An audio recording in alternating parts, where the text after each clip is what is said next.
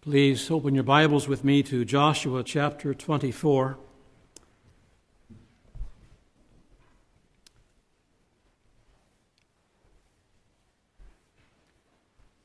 It's been my prayer that God would come again tonight and meet with us, bring a word to every family, to every home, whether young or old. When we go out the doors tonight, we'll know that the Lord was here and that God drew near to you and spoke to you. It is Reformation celebration here, and as you know, we have not been looking at the historical events around that Reformation of ancient days, but the crying need there is for another Reformation in the Church of Christ today. Things need to be reformed. Families, homes, churches need to undergo some serious changes. Not for change's sake, but for the sake of the Lord, for His name's sake. There's got to be reform. There's no getting around it. There's no excuse that can be made for why there shouldn't be reform. The thing that's staring us all in the face right now as we look at our land, as we look at the fact that the church is by Christ's own mouth the salt of the earth to stay back corruption, and that she is the light of the world to lighten the darkness. So when the times are getting darker, the light needs to shine more brightly. And when corruption is spreading, there's the great need for that salt to do its preserving work. And I have to say that that's in abeyance right now in the work of God, and we need to see it revived and refreshed and reformed. And the issue I want to deal with this evening, I personally believe is so critical, so fundamental to where it all begins, really. Joshua chapter 24. I'm going to break in. Joshua's an old man now. He's coming to the end of his life, so to speak. It's sort of his farewell address to Israel. I'm going to break in at verse 14. He's called for this assembly of the people. As he comes to the conclusion of his address, he says, verse 14, "Now, therefore, fear the Lord and serve Him in sincerity and in truth, and put away the gods which your fathers served on the other side of the flood and in Egypt, and serve ye the Lord. And if it seem evil unto you to serve the Lord, choose you this day whom ye will serve, whether the gods which your fathers served that were on the other side of the flood, or the gods of the Amorites in whose land ye dwell. But as for me and my house, we will serve the Lord." And the people answered and said, "God forbid that we should forsake the Lord to serve other gods. For the Lord our God, He it is that brought us up and our fathers out of the land of Egypt from the house of bondage, and which did those great signs in our sight, and preserved us in all the way wherein we went, and among all the people through whom we passed. And the Lord drave out from before us all the people, even the Amorites. He is a jealous God. He will not forgive your transgressions nor your sins. If ye forsake the Lord and serve strange gods, then He will turn and do you hurt and consume you after that He hath done you good." And the people said unto Joshua, "Nay, but we will serve the Lord." And Joshua said unto the people, "Ye are witnesses against yourselves that ye have chosen you the Lord to serve Him." And they said, "We are witnesses." "Now therefore put away," said he, "the strange gods which are among you, and incline your heart unto the Lord God of Israel." And the people said unto Joshua, "The Lord our God will we serve, and His voice will we obey." So Joshua made a covenant with the people that day, and set them a statute and an ordinance in Shechem.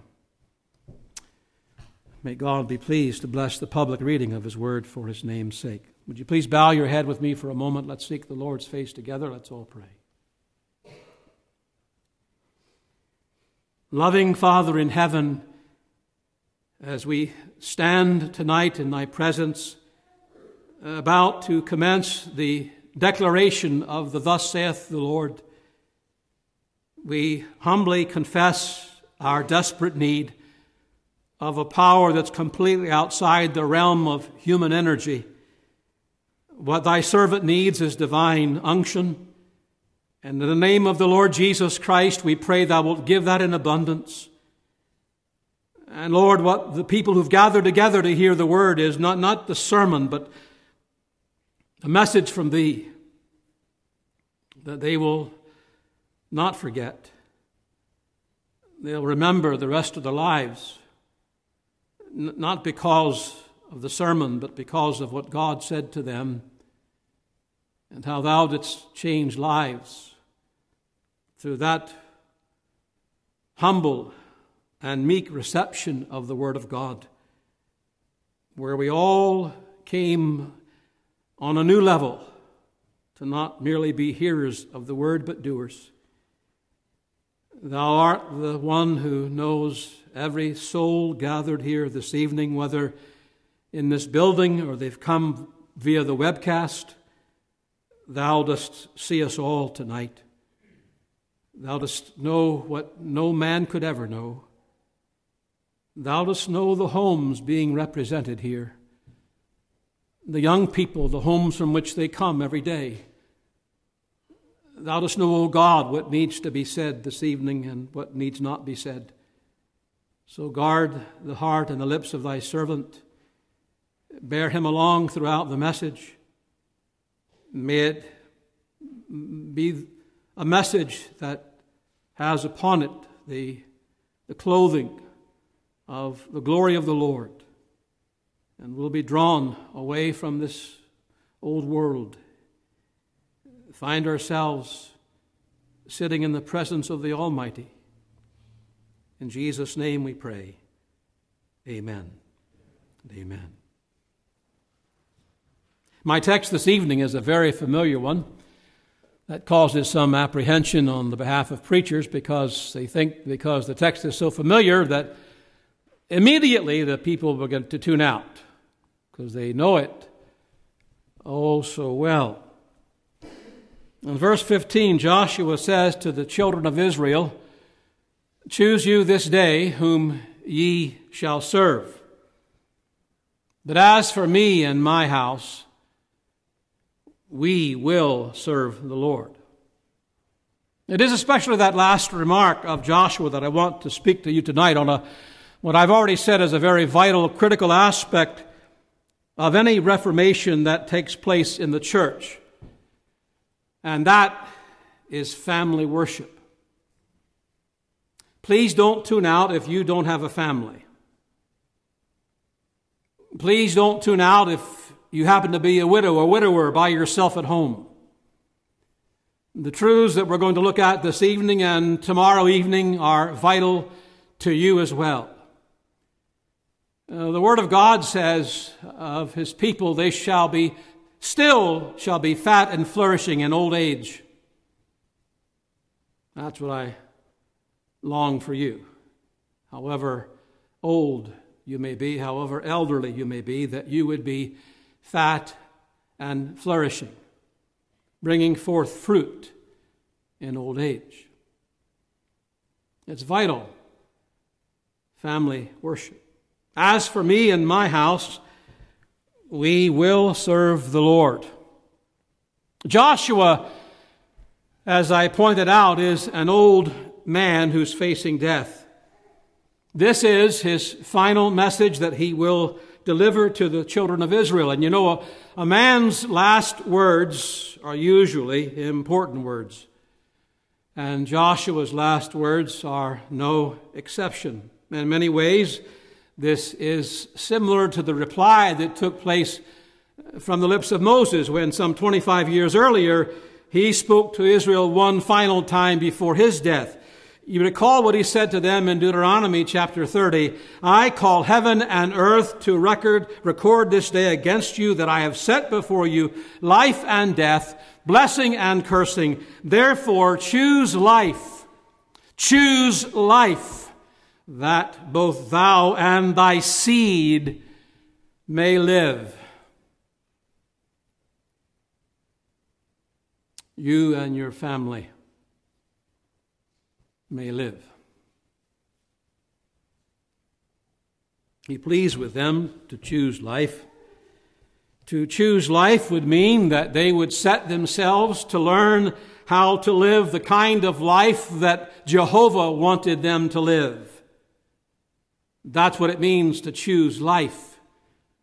The life that He lays down in His Word. To live a life to His glory. It means that they would love the Lord and walk in His ways and would strive to keep His commandments so that they and their children would know, they would know the blessing of God upon their families, upon their children, and if it's carried on upon their grandchildren and their great-grandchildren, and so it would go on if they would choose life, because there was a decision put before them. Just as there was a decision that Joshua put before the children of Israel. And just whether we see it or not, there is a decision that's going to be put before, I've no doubt in my mind, many people here this evening. A decision, a choice that you have to make. Negatively, it meant that they would not, through refusing to hear God's word, be drawn away and worship other gods and serve them. That would be the heritage for their children and grandchildren and great-grandchildren. Now Joshua says, if it seem evil unto you to serve the Lord, choose you this day whom ye will serve, whether the gods which your fathers served that were on the other side of the flood, or the gods of the Amorites in whose land ye dwell. But as for me and my house, we will serve the Lord. It's clear from Scripture that Christian parents are to cultivate the mind and the spirit of the child through admonitions, through rebukes, through discipline, through exhortation, through encouragements. All of that combined together in order that their children would grow up to fear the Lord and to walk in His ways. That's the aim, always, when you rear a family. Always. There's no option for the Christian. Christian parents are to take all the biblical means at their disposal to lead their children to prayerfully one day bow their knee to Jesus Christ. Own Him as the only Savior of sinners. Own Him as their Lord and Savior. To follow Him the rest of their life. Does this mean that bringing them to Sunday school and church isn't really that important? Of course not. But it does mean that the primary responsibility of giving your children spiritual direction rests upon the parents. Not the pastor, not the elders, not the deacons, not the Sunday school teachers, not the teachers in the Christian school. It rests squarely on the shoulder of the parents, mom and dad.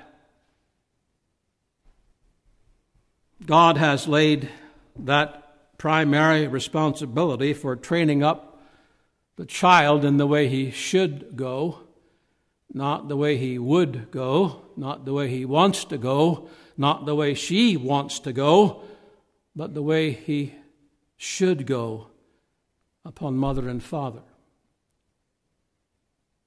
And when he is old, he will not depart from it. I need to point out in passing that that is not one of those unconditional promises in the Word of God. It's a general promise. Generally speaking, if you train up a child in the way they should go, when they're old, they won't depart from it. But it's not ironclad. We all know that there have been many a godly family that have raised children as the best they could in the ways of God, but they went off and rejected the God of their mother and their father, and they perished in their sin. There are certain promises in God's Word that are ironclad, that are guaranteed, but not that one. Yet it's still our job, our privilege, and our burden to train them up in the way they should go. It's about this matter of what Joshua meant when he said that he and his house were determined to serve the Lord that I want to speak to you this evening about restoring family worship. Restoring family worship. Joshua is an old man now, and he's not long for this world. It's very important. You can tell the burden is on his heart. He knows these people so well.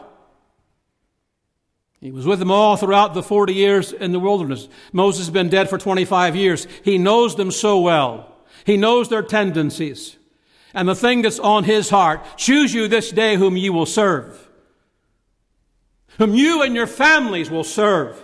As for me and my family, we're going to serve the Lord. You see, there was a need in his day for a restoration of true family worship, worshiping only the Lord in the family. And the same need is facing us in this 21st century.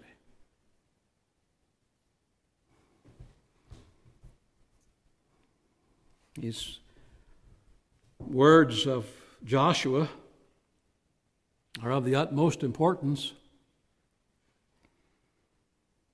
That thing that rises above everything else tonight, and I pray it'll be something that's burned into your own souls, is that as for me and my house, we will serve the Lord. It doesn't matter if you have this text of Scripture framed and on the wall in your house. You can have all kinds of verses on the walls, but know really nothing of the spiritual reality of those truths in your home. Joshua's mindset restored in simple way when we're done is from the state of things in Christ's church and time again.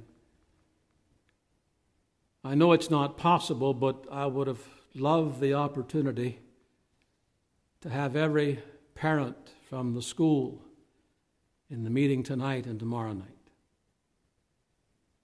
I believe there's nothing like this that will begin a reformation in family worship. Nothing. I believe it's fallen by the wayside. I believe, I fear that in many Christian homes it's either not done at all, or it is just a quick reading of a verse at the table when dinner is finished. A quick prayer is uttered, and then everybody rushes off to do their own thing. And that is not family worship. The truth is, something much more deeply is needed in the Christian home if we hope to see a reformation in the church. Because that's where it all begins. As I said yesterday, the church is made up of families. What happens in the home directly affects what happens in the church. Restoring family worship is high on the priority list of things that must be reformed. I only have two very simple points this evening. We'll get down into the nitty-gritty of what that's about, family worship, tomorrow night. But tonight, just a couple of precursors to what we must see and believe regarding this restoration of family worship. Number one, there are strong arguments for family worship. There are strong arguments for family worship. In the first place, the godly homes mentioned in Scripture practiced family worship. We can take Joshua for an example. When Joshua spoke of his house, he was not referring to the tribe from which he came, but he was referring to his household and to his own family. That day, after listing some of the great mercies of God he'd shown them, and after he had exhorted them to fear the Lord and to serve him, he says, in essence, if you don't serve the Lord, I want you all to know that I and my house will serve him. Not only will I worship the Lord, but my family will worship him as well. There are several ways to interpret this word serve. I will serve. We will serve the Lord.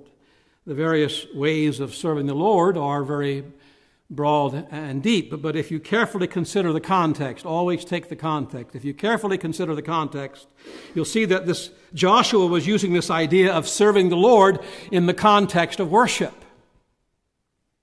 So let's just get that one settled.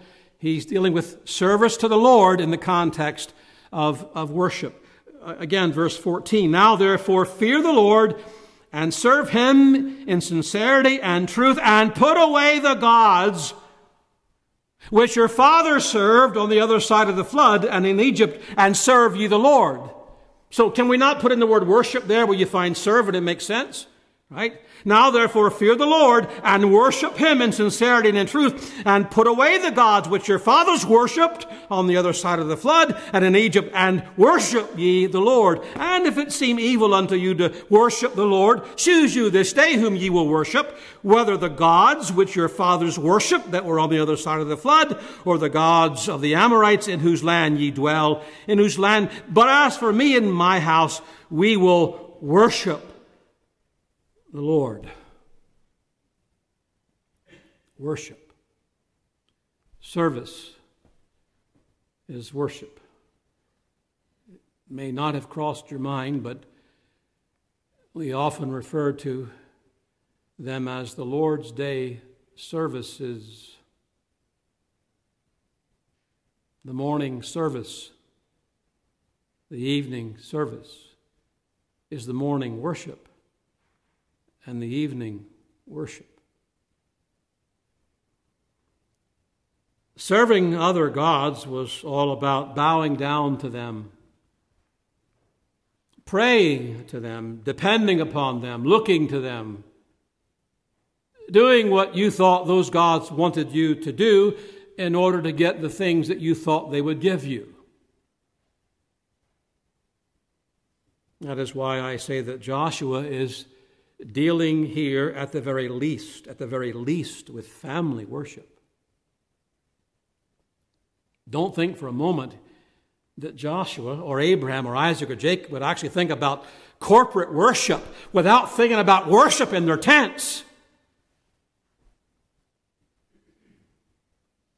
He's speaking of his household worshiping the Lord.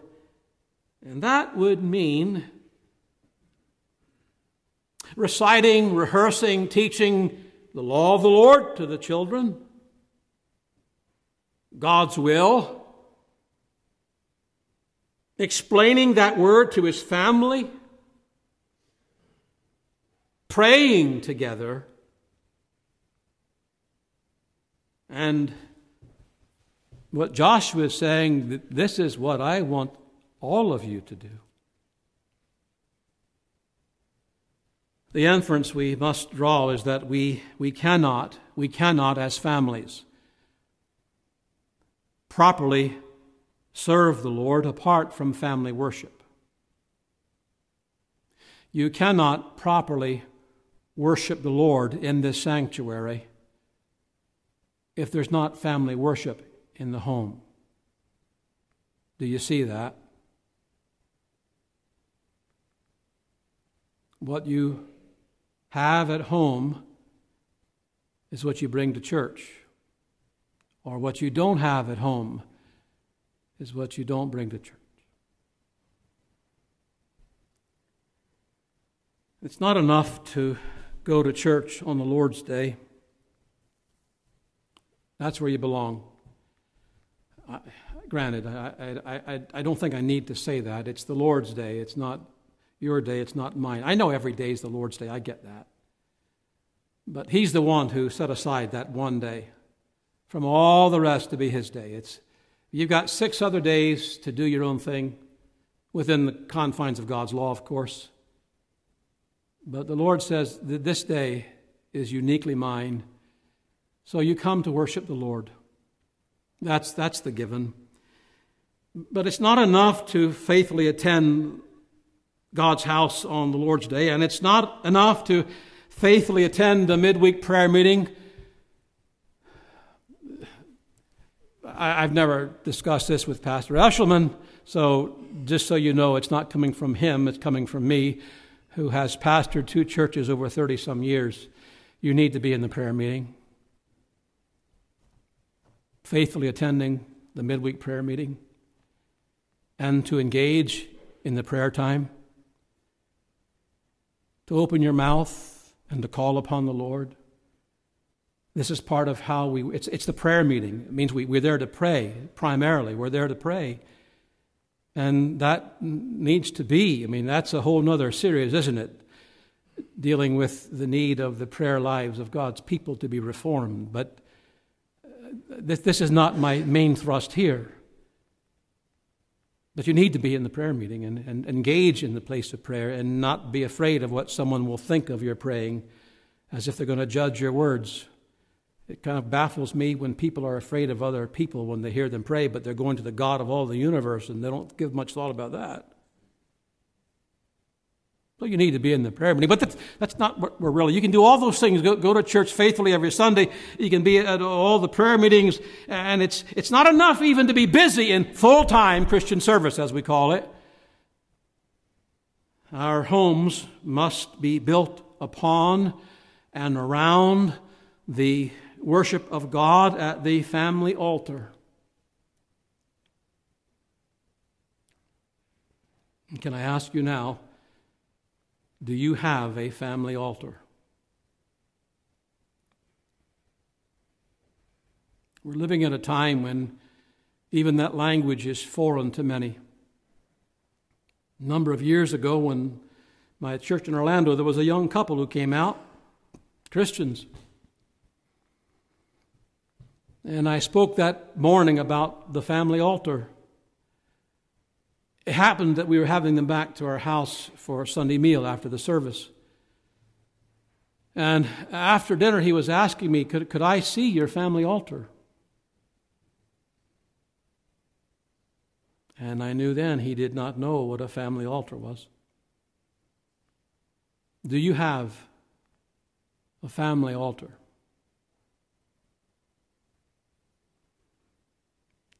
To neglect this is to neglect the souls of your family. And it carries a very hefty price. After Joshua's death, you read in Judges chapter 2, after his death, it was fine. They did what they said they were going to do here at the end of Joshua. But after he died, there arose another generation which knew not the Lord, nor the works which he had done for Israel. What happened? Somewhere along the line, they forgot those words of Joshua. Homes in Israel, I can only conclude, began to neglect family worship. They began to neglect God's word, God's law. They began to neglect family prayer.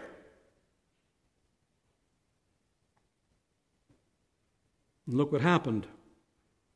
A generation arose that had no personal knowledge of the Lord, and that generation went off into idolatry. Why is it, brothers and sisters, that presently, poll after poll after poll, the young people are leaving in droves from our churches?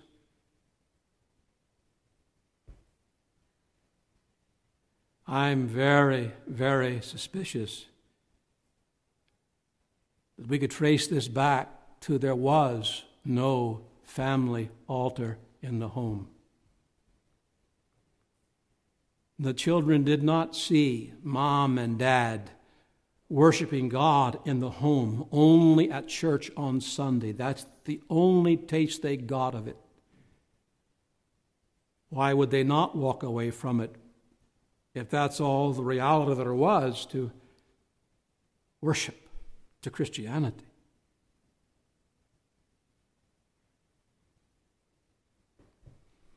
The church, your church, will never be any stronger than the spirituality of the families that make it up. Worship in public finds its strength from worship in private.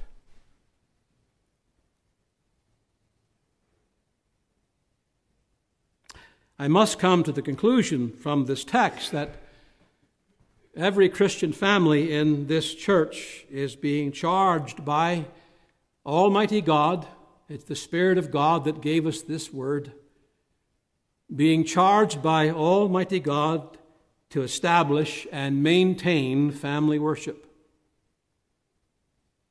That must be your choice if you profess to be Christians. It matters not how busy your schedule or how busy the schedules of your children. Doesn't matter. They take a back seat to this.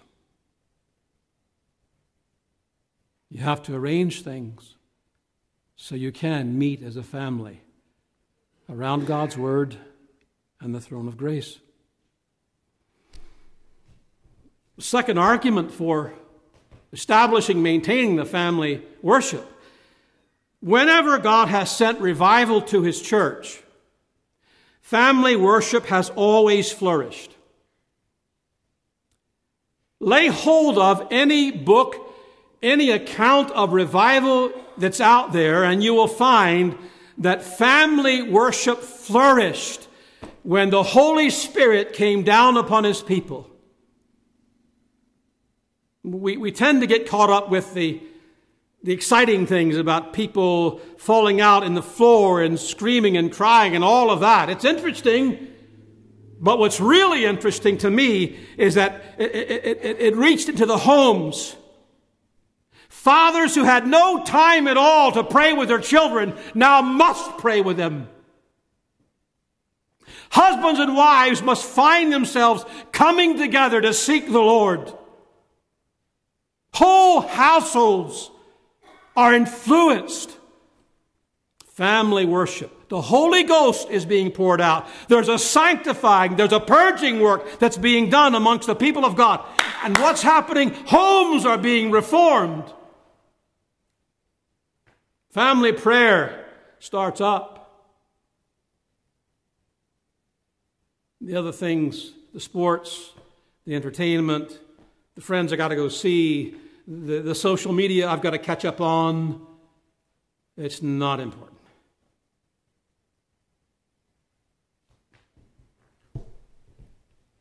Listen to this account of the Puritan Richard Baxter that he experienced during his ministry at Kidderminster. On the Lord's day, there was no disorder to be seen in the streets, but you might hear 100 families singing psalms and repeating sermons as you passed through the streets. When I came thither first, there was about one family in a street that worshiped God and called on His name. And when I came away, there were some streets where there was not above one family in the side of a street that did not so. When I came, there was only one, maybe one in the street that would worship the Lord in the home. But when I left, you'd have a hard time finding a street where that wasn't going on. Imagine walking down the streets and hearing the families in public and private worship, worshiping God, singing the psalms and rehearsing sermons. Huh? Sounds weird, doesn't it? But should it? I say, brothers and sisters, what we're experiencing is far more of the abnormal Christian family, and what he was seeing was more of the normal Christian family. And there's a third argument. It would make your home much happier if you faithfully practiced family worship. It would make your home much happier if you faithfully practiced family worship. I have no qualms at all about using happiness as a motivation. None. I say that because God Himself continually uses that in His Word to motivate His people to live right. Blessed is the man that walketh not in the counsel of the ungodly, nor standeth in the way of sinners, nor sitteth in the seat of the scornful. Happy is that man. Over and over again, God says, you want to be happy? Then here's the way. That's motivation. It would make your home much happier if you faithfully practice family worship. Not for one moment am I suggesting that there won't ever be a fight in your family. That there won't be times of sadness or anger. You know, the day you got married, it was a couple of sinners that said, I do.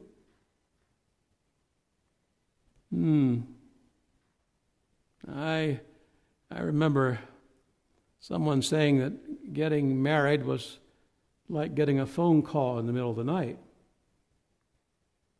You get a ring and then you wake up.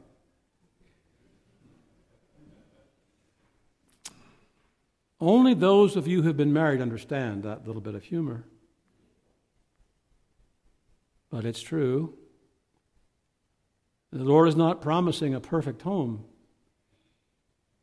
But I think I know there's a whole lot of happiness that could be enjoyed if there was a family altar in place. Do you have a family altar? Do you? One old divine said this: family prayer is the oil which removes friction and causes all the complicated wheels of the family to move smoothly and noiselessly. I like that. It's oil. And all those complicated gears have got to just mesh together. And if they're not meshing together and they're not oiled, it's all squeaky and irritating. You know when it's like that in the home. But brothers and sisters, it can't stay like that if you honestly come together as a family and open up this book and say, God, speak to us, and call upon the Lord. That's the oil. Is your home happy? Oh, you might be keeping all the rules and regulations. You're crossing the T's and dotting the I's. But that's not what I'm asking you. I say, is your home happy? Is it a happy home?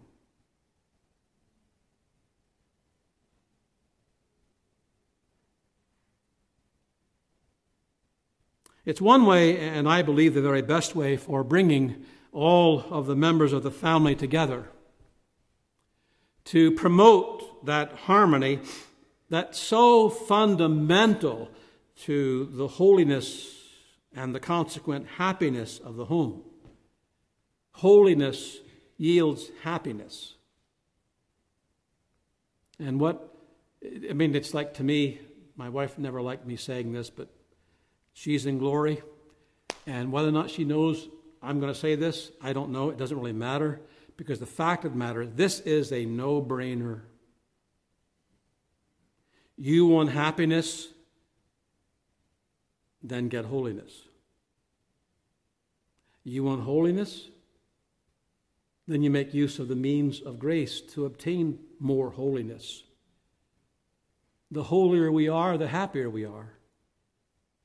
And can we see how destructive not having the family altar, not having family worship actually is to our holiness and to the holiness of the family, and therefore it's not going to produce happiness.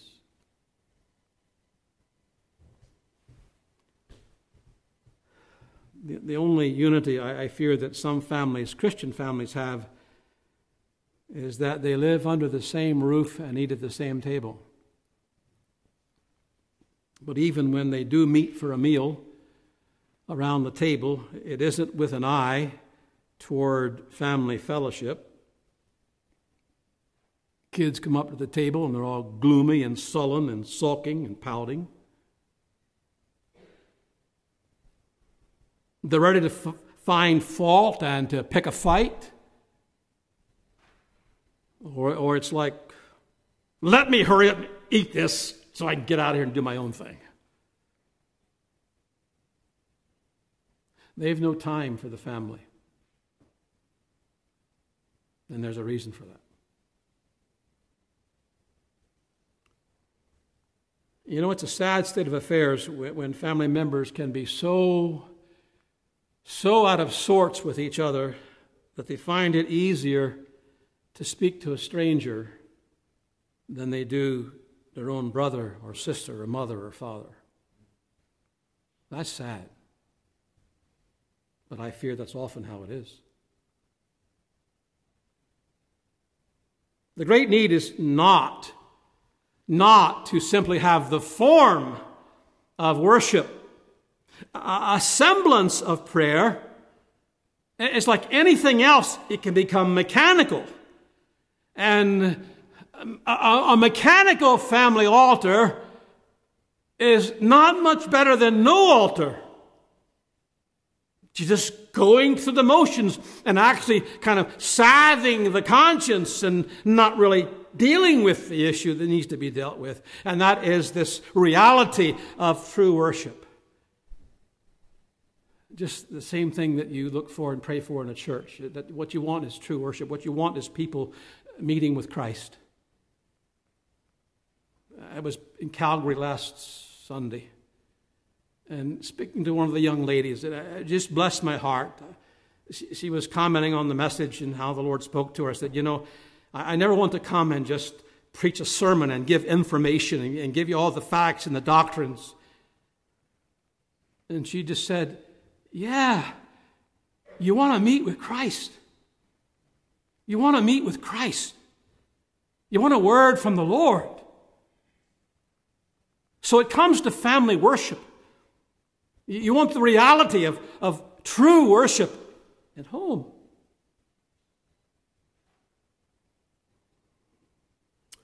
What is needed is to come together and to take the Bible that speaks of kindness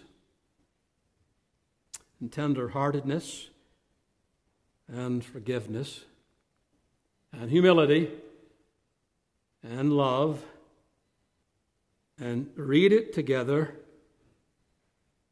And when you're done reading and asking the questions and explaining, you turn to God and you say, Our Father. And you know you're talking to God. That's what's needed. Confessing your sins, giving thanks for mercies, asking the Lord to bless the family. You'd find out that your family altar will have a very positive effect upon the happiness in your home. And perhaps you're sitting there tonight and saying, Pastor Wagner, my home's pretty happy. Would you believe me when I say it can be a lot happier than it is? I mean, do you think you've actually reached the pinnacle of happiness in your home?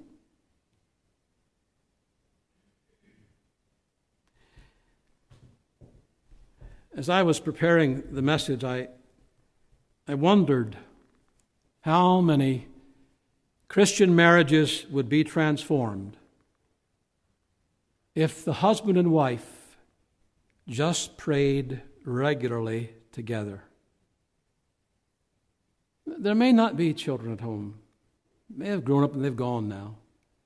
You may have no kids. But just for the husband and wife to pray regularly together.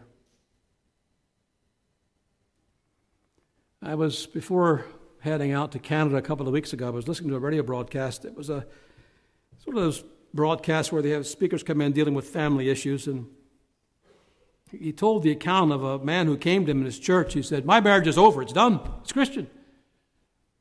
You know, it's gone. There's no flame. There's no fire. There's no nothing. We're just existing together.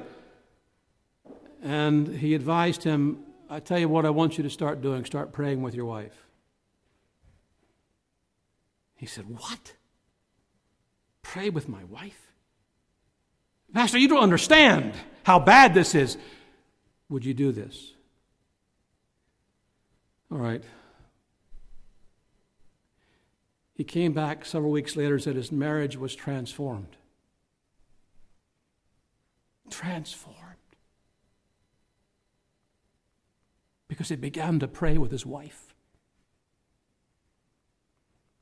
You see, when you get into earnest about praying before God, you become very vulnerable. All the shields, the barriers come down. Now you're talking to God who knows you thoroughly. And when husbands and wives can come together like that, it creates a bond that nothing else can. How many marriages would be reformed if there was just a family altar and it's just husband and wife coming together at the altar?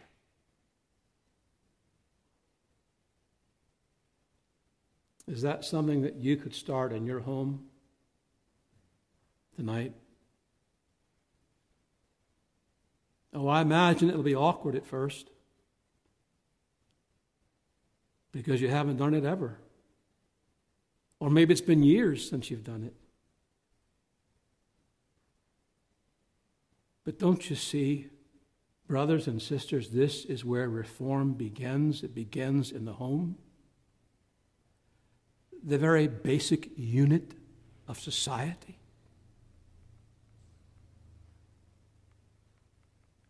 Would you make that your choice tonight?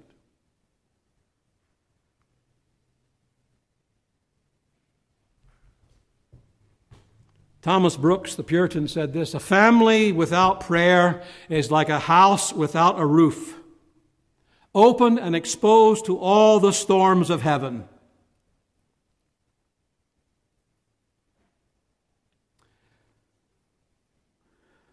There are great arguments for establishing and maintaining a family altar. My second and final point.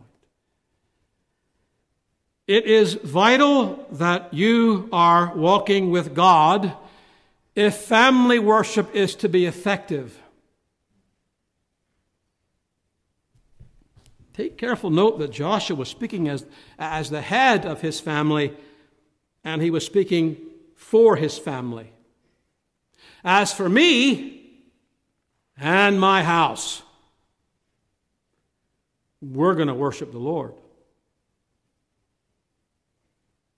He had confidence about that. He could speak for them. My family, we're going to go worshiping God. I draw the conclusion that Joshua must have wielded tremendous influence over his family. He had great influence with his kids and his grandkids. They were behind him on this, and Joshua was leading the way. I want to say to every father here tonight that God has placed you as the spiritual head, the spiritual leader in your family. You are the priest of God in your family. It is your responsibility to be the spiritual leader in your home. It is your responsibility to be the spiritual leader of your wife and your children in family worship. It lies on your shoulders.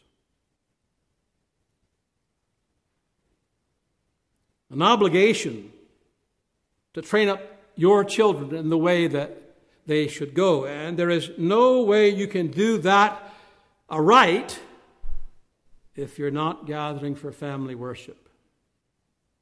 That is not an exaggerated statement. You cannot do that aright if you're not gathering together for family worship.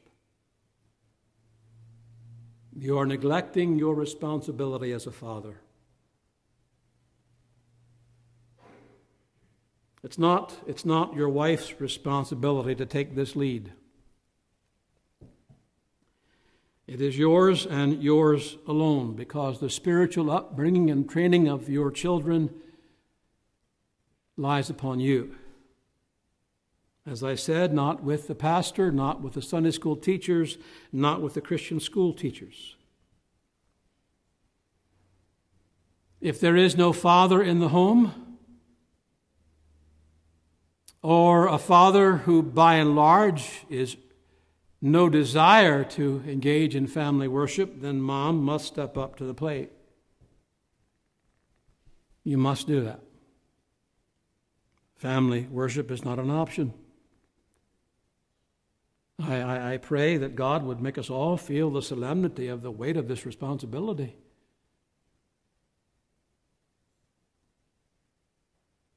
You don't know how much it would thrill my soul if I got news from Pastor Eshelman, Mr. Wagner, there's something going on at RBC. The families that have never had family worship before are now having it. And what a change is taking place.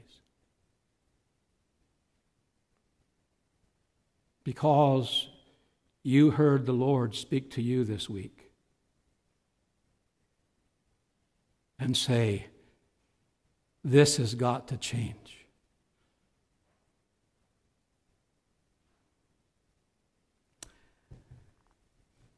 I must point out to fathers and mothers alike, however, that vital to your influence of your family in the home and worship is your own walk with God. Joshua says, as for me, that's first, as for me, he could speak for his house because he could speak for himself. He was worshiping the Lord in private, and therefore he was able to lead his household in family worship. I can't stress enough the utter necessity of having your own private altar before the Lord in order and able to have the family altar in order. The private altar has to be in order for the family altar to be in order. And for the public worship to be in order, the family altar has to be in order.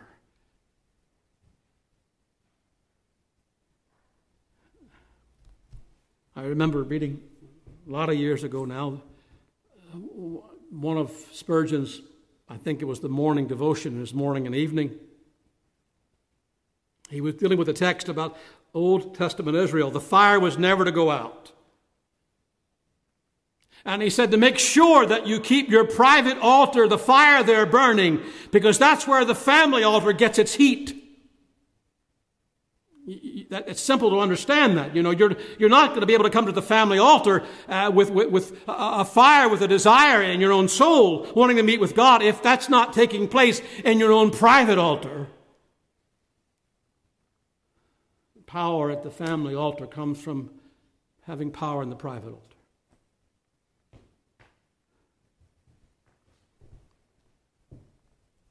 Family worship really begins in the closet,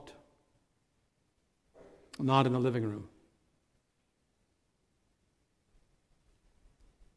How different family worship becomes when dad and mom are in touch with the Lord. And they're not bickering and fighting all the time in front of the kids. But they're both in touch with God. They're walking in harmony with the Lord, and the children see it. The children hear dad off praying. They hear mom off praying in the bedroom. It's real. It's not just showtime at family worship. They're actually living like this. It's real to them. And that is something as they grow older that they will never forget. It's real to them. They weren't phonies. They weren't fakes who only had the plastic smile at church on Sunday. No, they lived it before us.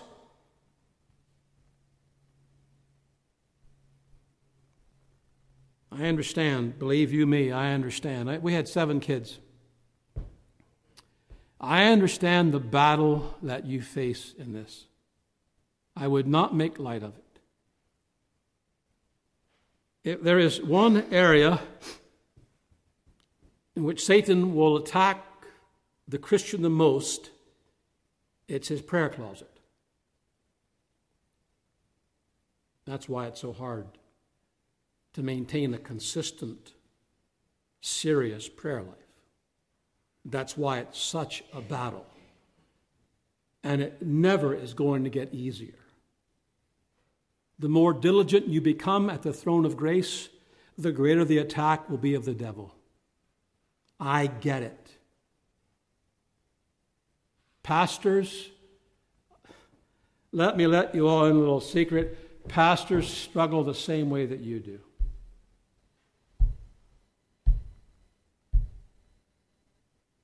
We have seasons of prayerlessness? Yes. To our shame.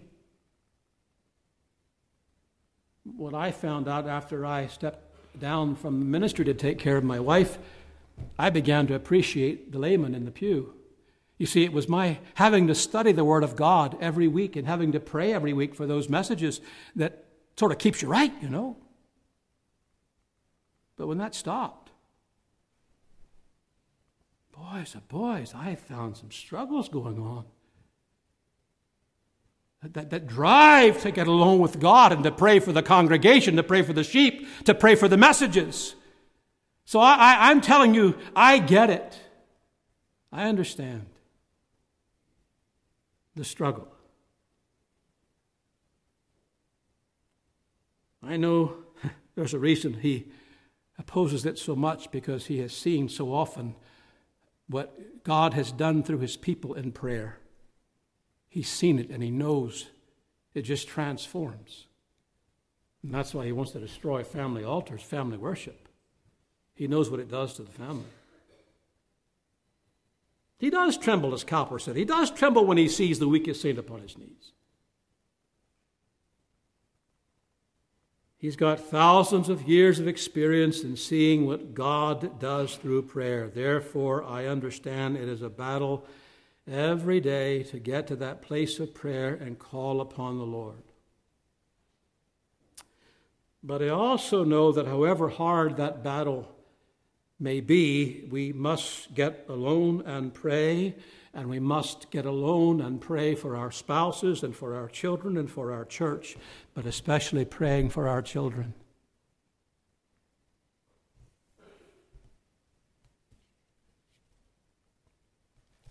Seven kids. 5 are saved and walking with the Lord. 2 are lost, as lost can be.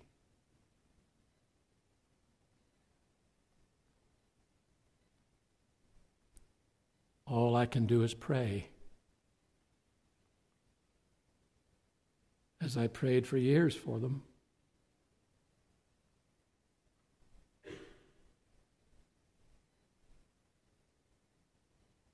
Wouldn't it be tragic?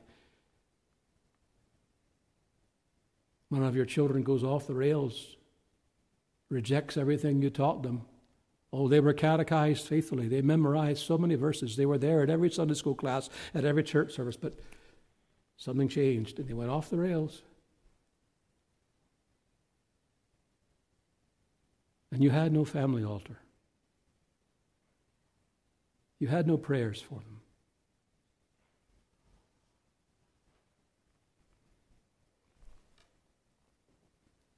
It's not just a matter, I have to go on and say, it's not just a matter of keeping your prayer closet in order, but it's a matter of keeping your life in order. If you and I are devout, so devout in prayer, but unholy in practice, if we are heavenly minded at the family altar and frivolous or proud or passionate the rest of the day, if we can pray ever so graciously and ever so nicely with all the right words and have a fuse that's so short and so impatient and so unkind,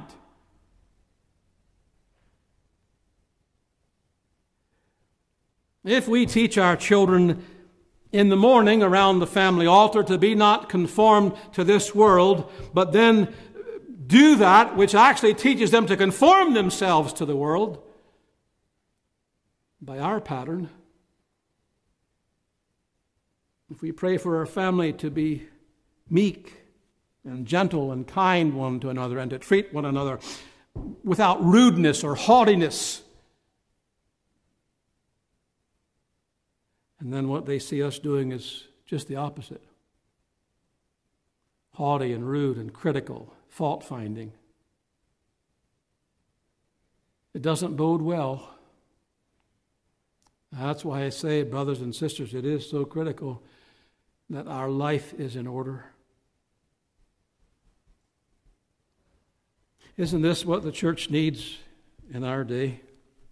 Christian mothers and fathers who would take up this very statement of Joshua. As for me and my house, we're going to serve the Lord. Just think with me for a moment how things would change, because Reformation is about change. How do you think your home would change if you have no family altar and you started one sincerely coming together as a family? However much opposition you got from it, however awkward it may seem, imagine what would begin to change if you commenced a family altar. Imagine what would change if you went home tonight and you said, honey, let's pray.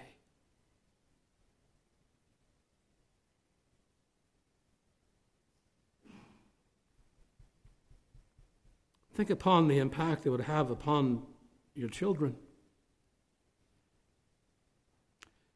upon you, but above everything else, upon the work of God and His glory. Isn't that what it's all about? his glory.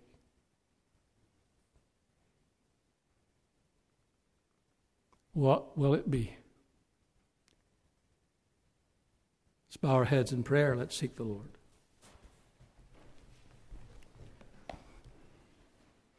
Lord, we thank thee for thy word. We trust that thou hast been speaking to hearts and homes tonight. We pray for lasting fruit. We pray for those needed reforms in our lives. Lord, thou dost know our heart of hearts, that we don't want to grieve thee.